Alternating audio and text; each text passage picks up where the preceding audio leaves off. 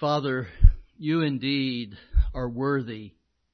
You are the only one who not simply mandates our praise, but you deserve our praise. You are worthy of our praise. We're not even in a position where we can question whether we praise you or not. For no one else in the universe is like you. You are worthy. You are holy. You are glorious.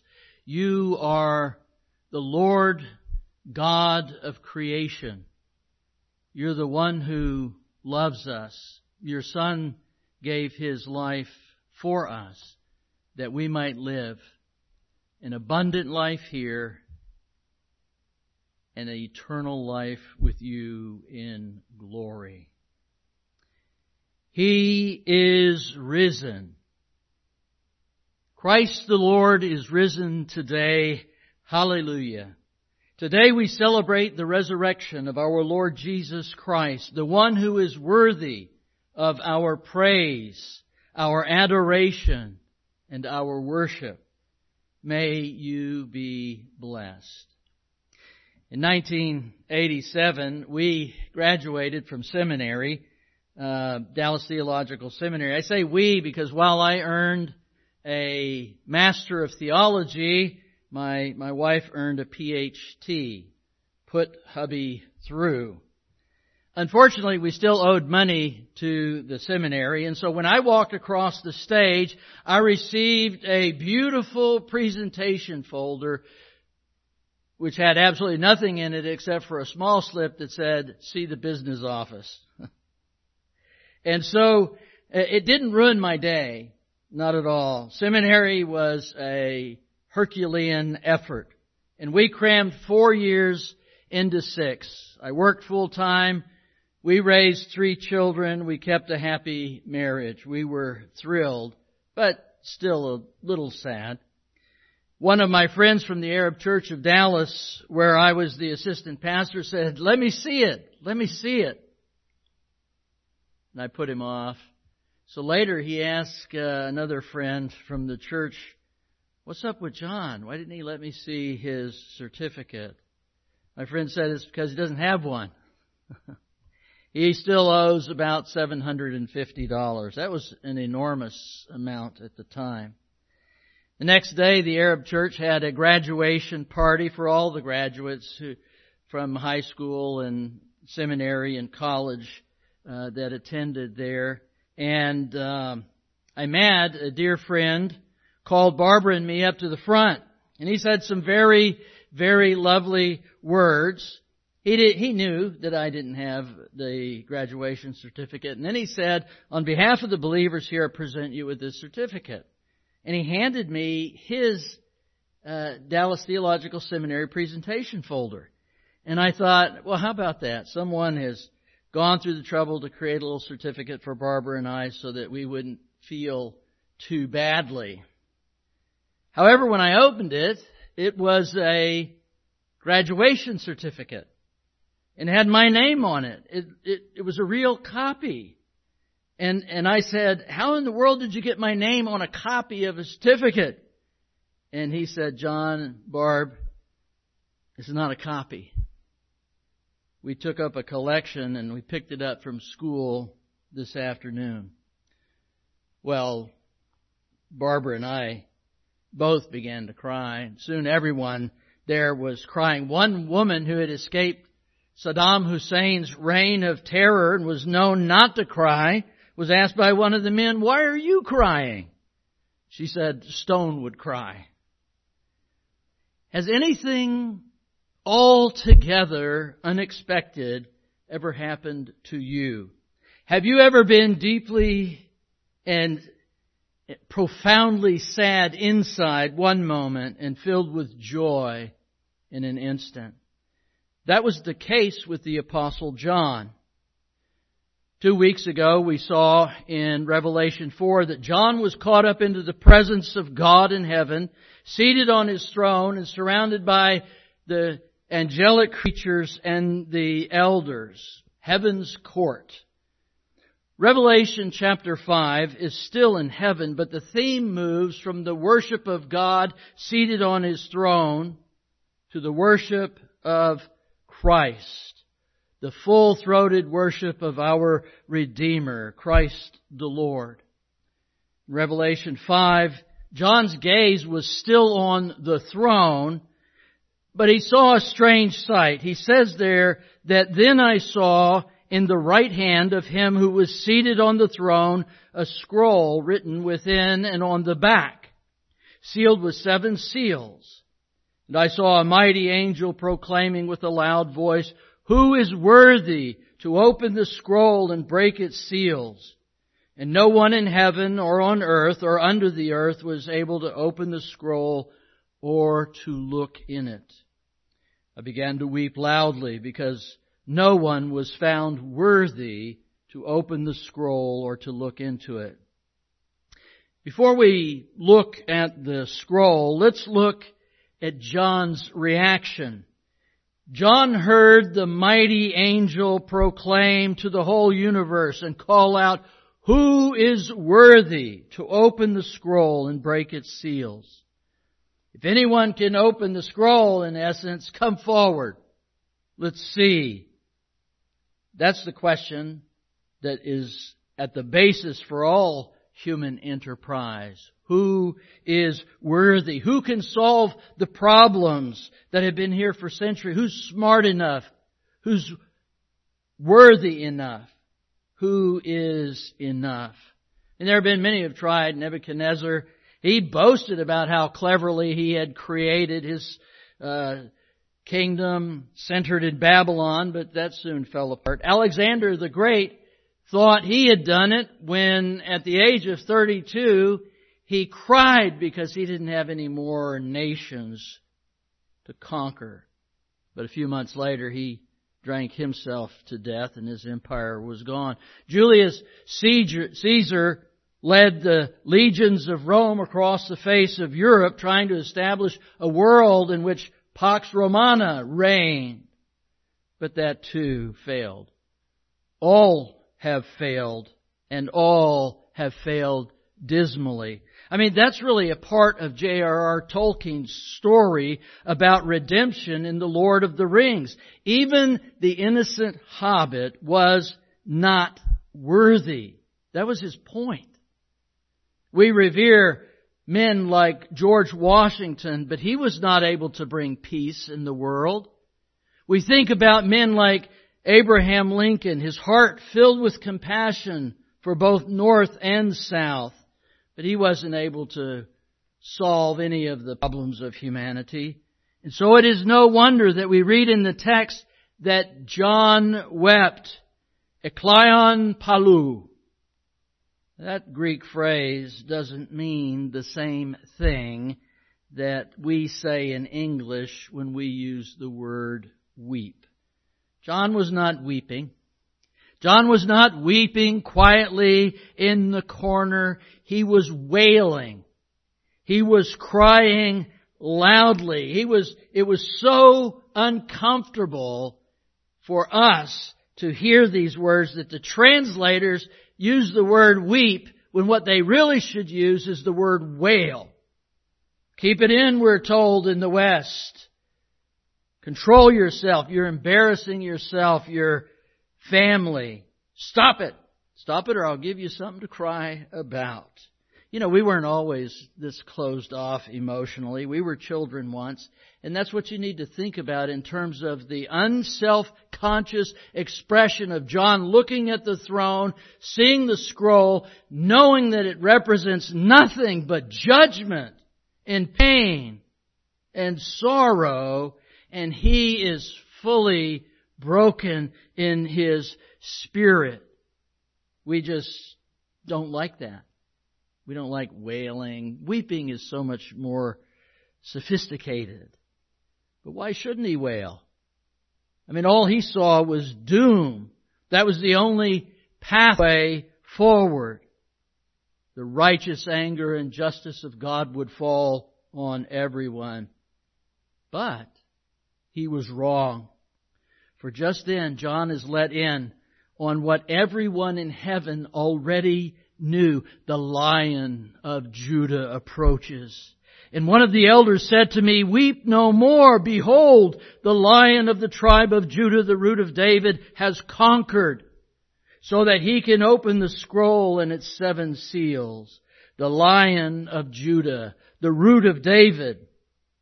Both these phrases refer to Old Testament prophecies that tell there would come a time when one from the tribe of Judah, from the family of David, would at last rule over the earth. These titles refer to the King of the Jews. I mean, even Pilate got it. He inscribed on the cross of Jesus something that could not be changed, the King of the Jews. He is the one who triumphs and can bring about God's kingdom on earth. But now I want you to listen very, very carefully. When John turned to see the majesty of the conquering Lion of Judah, what did he see? He saw a lamb. And between the throne and the 4 living creatures and among the elders, I saw a lamb standing as though it had been slain, with 7 horns and with 7 eyes, which are the 7 spirits of God sent out into all the earth. John expected to see the Lion of Judah, but what he saw was a lamb with the marks of death still upon it. I mean, from this text it appears that the marks of Christ's supreme sacrifice will always be evident in heaven. The scars of Calvary that our living Savior bears are not simply evidence that our sin's debt has been paid, but it's also evidence of His compassion, His sacrificial love for us. In 1924, B.B. McKinney wrote the hymn, "Put your hand in the nail-scarred hand." So to place your hand in the nail-scarred hand means that what you're doing is you're giving all of your fret and anxiety and trouble and care to Him. It's to trust His compassion and to appropriate His grace and mercy. The words, very touching. Have you failed in your plan of your storm-tossed life? Place your hand in the nail-scarred hand. Are you weary and worn from its toil and strife? Place your hand in the nail-scarred hand. Are you walking alone through the shadows dim? Place your hand in the nail-scarred hand. Christ will comfort your heart. Put your trust in Him. Place your hand in the nail-scarred hand. Is your soul burdened down with its load of sin? Place your hand in the nail-scarred hand. Throw your heart open wide. Let the Savior in. Place your hand in the nail-scarred hand. The marks of death are still upon the Lamb and will be for all eternity. And in those 2 symbols, the Lion of Judah and the Lamb that was slain, the Lord, through His revelation to John, shows what had never been seen nor understood. The uniting of the 2 themes that run all the way through the Bible. And that is this: lions conquer, lambs submit, lions roar, lambs die. Lions are symbols of majesty and power and rule and authority. Lambs are sacrificial animals. They represent purity and innocence and gentleness. And yet here we see for the first time the 2 combined, showing that the Lion of Judah is the Lamb who was slain, the one who made promises to Israel and the heavenly calling of the believers. Now, those Jewish elements are not simply metaphors, which many take them to be, metaphors for the church. No, the Lord takes His church from this earth in the rapture into glory, and when that happens, Israel will once again come to the center of God's redemption story. When this scroll begins to open, God will call Israel back to the ultimate fulfillment of promises that they had long held, but they had never realized. The time has come. The restoration of Israel is upon us. And as the prophets foretold, and as John saw in his vision, this uniting of the Lion and the Lamb is the very basis of our salvation. It's also the basis for C.S. Lewis novels, The Chronicles of Narnia. The great lion Aslan rules in majesty. Still, he only does so because he submitted to being put to death by the White Witch. But at last, the kingdom of Narnia is freed from its bondage to winter, and the arrival of springtime has come. Now, John, as he's looking at this lamb, he notes something about it. It has 7 horns. In Scripture, horns speak of power. 7 is the number of completeness. So the lamb is the perfection of power on the basis of His death. Jesus Himself declared this after the resurrection when in Matthew 28:18 He says this, "Do not let this pass. All power in heaven and on earth is given to me." There were also these 7 eyes that John saw, and these 7 eyes are reflective of the 7 spirits that we looked at earlier, which was a symbol of the Holy Spirit of God. In the first, it also speaks of His omniscience. In the first chapter of John's Gospel, it is said of Jesus that He does not need that any should tell Him about man because He knew what was in man. Jesus is divine. Jesus is human. He humbled Himself and became a man, and as a man, He died for our sins. He, therefore, is the one worthy of taking the scroll and breaking the seals. So what is this scroll? It's not a book as we understand it. It doesn't have pages. It's a parchment. It's rolled up, and it has 7 seals on the end, so that as you unroll it, you break each one of these seals as it rolls open. And we're asked the question, who can open it? Why is it written on the front and the back? Very rarely in antiquity were scrolls written front and back. They were hammered out on one side for writing, and the other was left to protect the writing. But in this case, it was on the front and the back, which represents the importance of this message. That the scroll wouldn't become unstitched, that the scroll itself contained the complete message from God.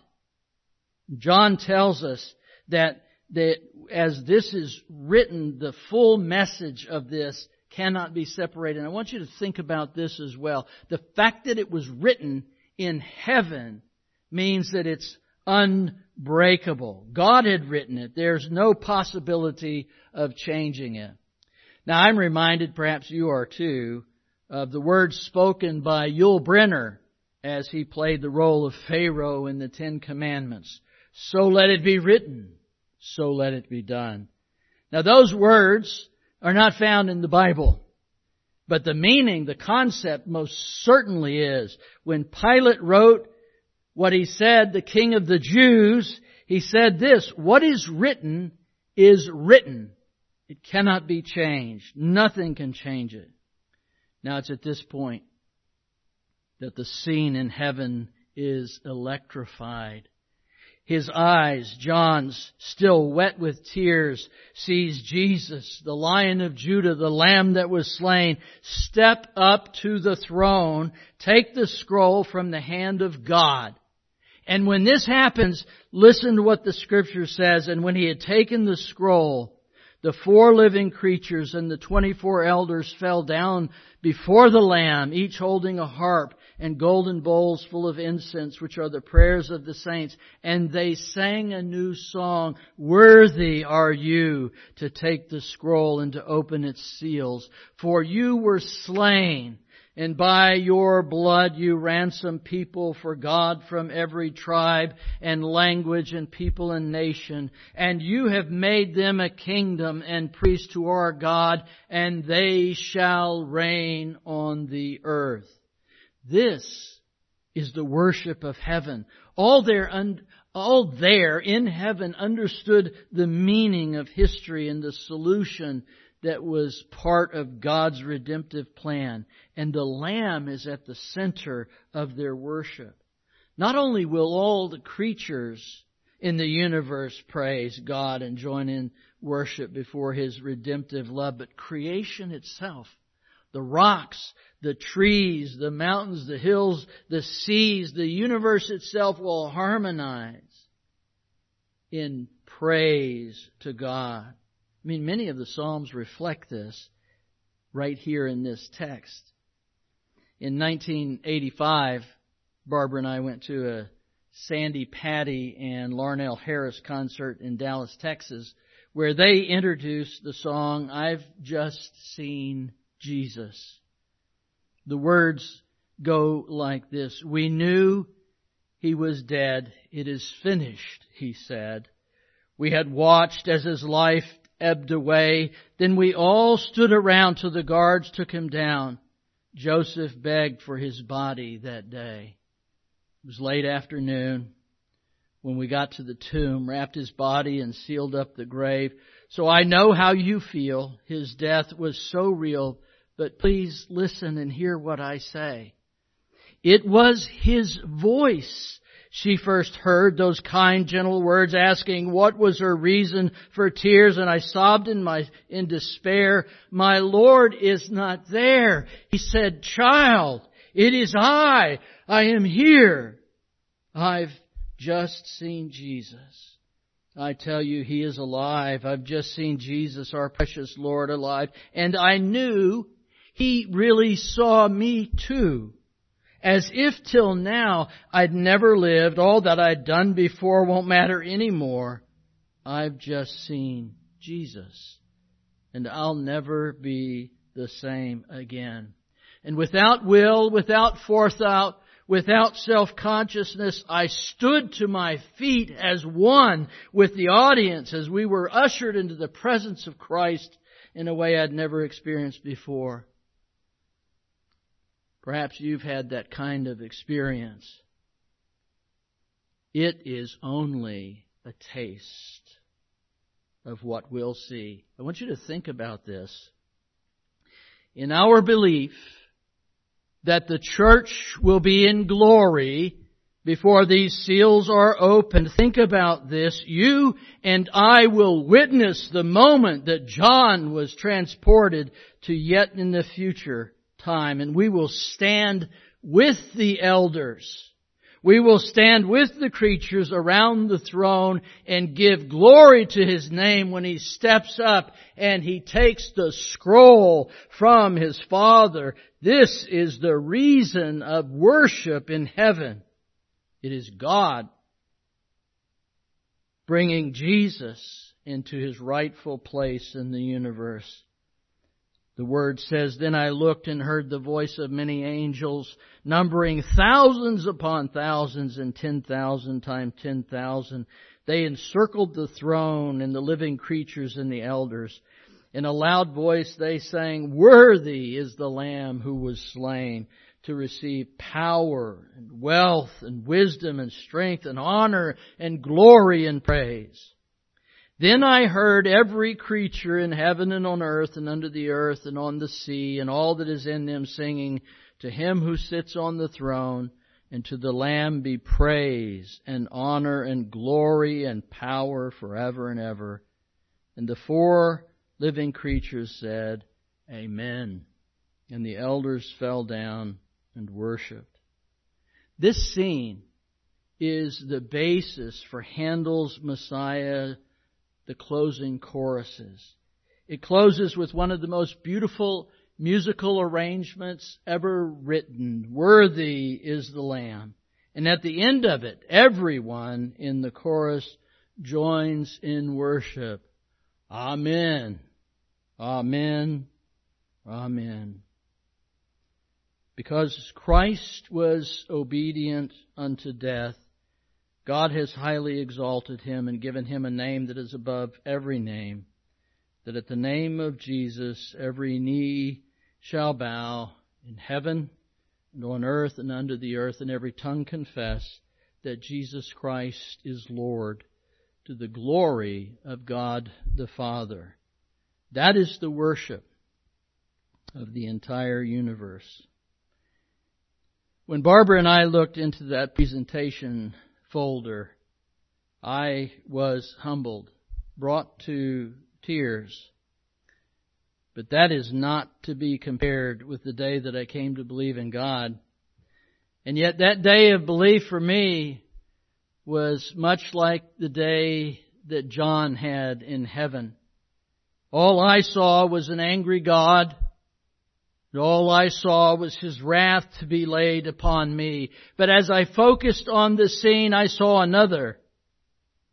As I looked at the fearful throne of God, I saw a Savior standing there, a Lamb who had sacrificed His life for me and you. Won't you come to Him today, this day that we celebrate His resurrection? Today you can meet Him with mercy and compassion. Let it be in forgiveness and not in wrath that you finally come to know who He truly is. Father, we give You thanks today. We stand in gratitude, appreciation. I don't even come to words that approach it. But nevertheless, we are humbled because we know that we are loved. We know that Your Son gave His life for us. And we know that one day, He will greet us with, "Well done, thou good and faithful servant." I cannot even imagine that from the throne. We stand in awe before You. We thank You. We give You praise through Christ our Lord. Amen.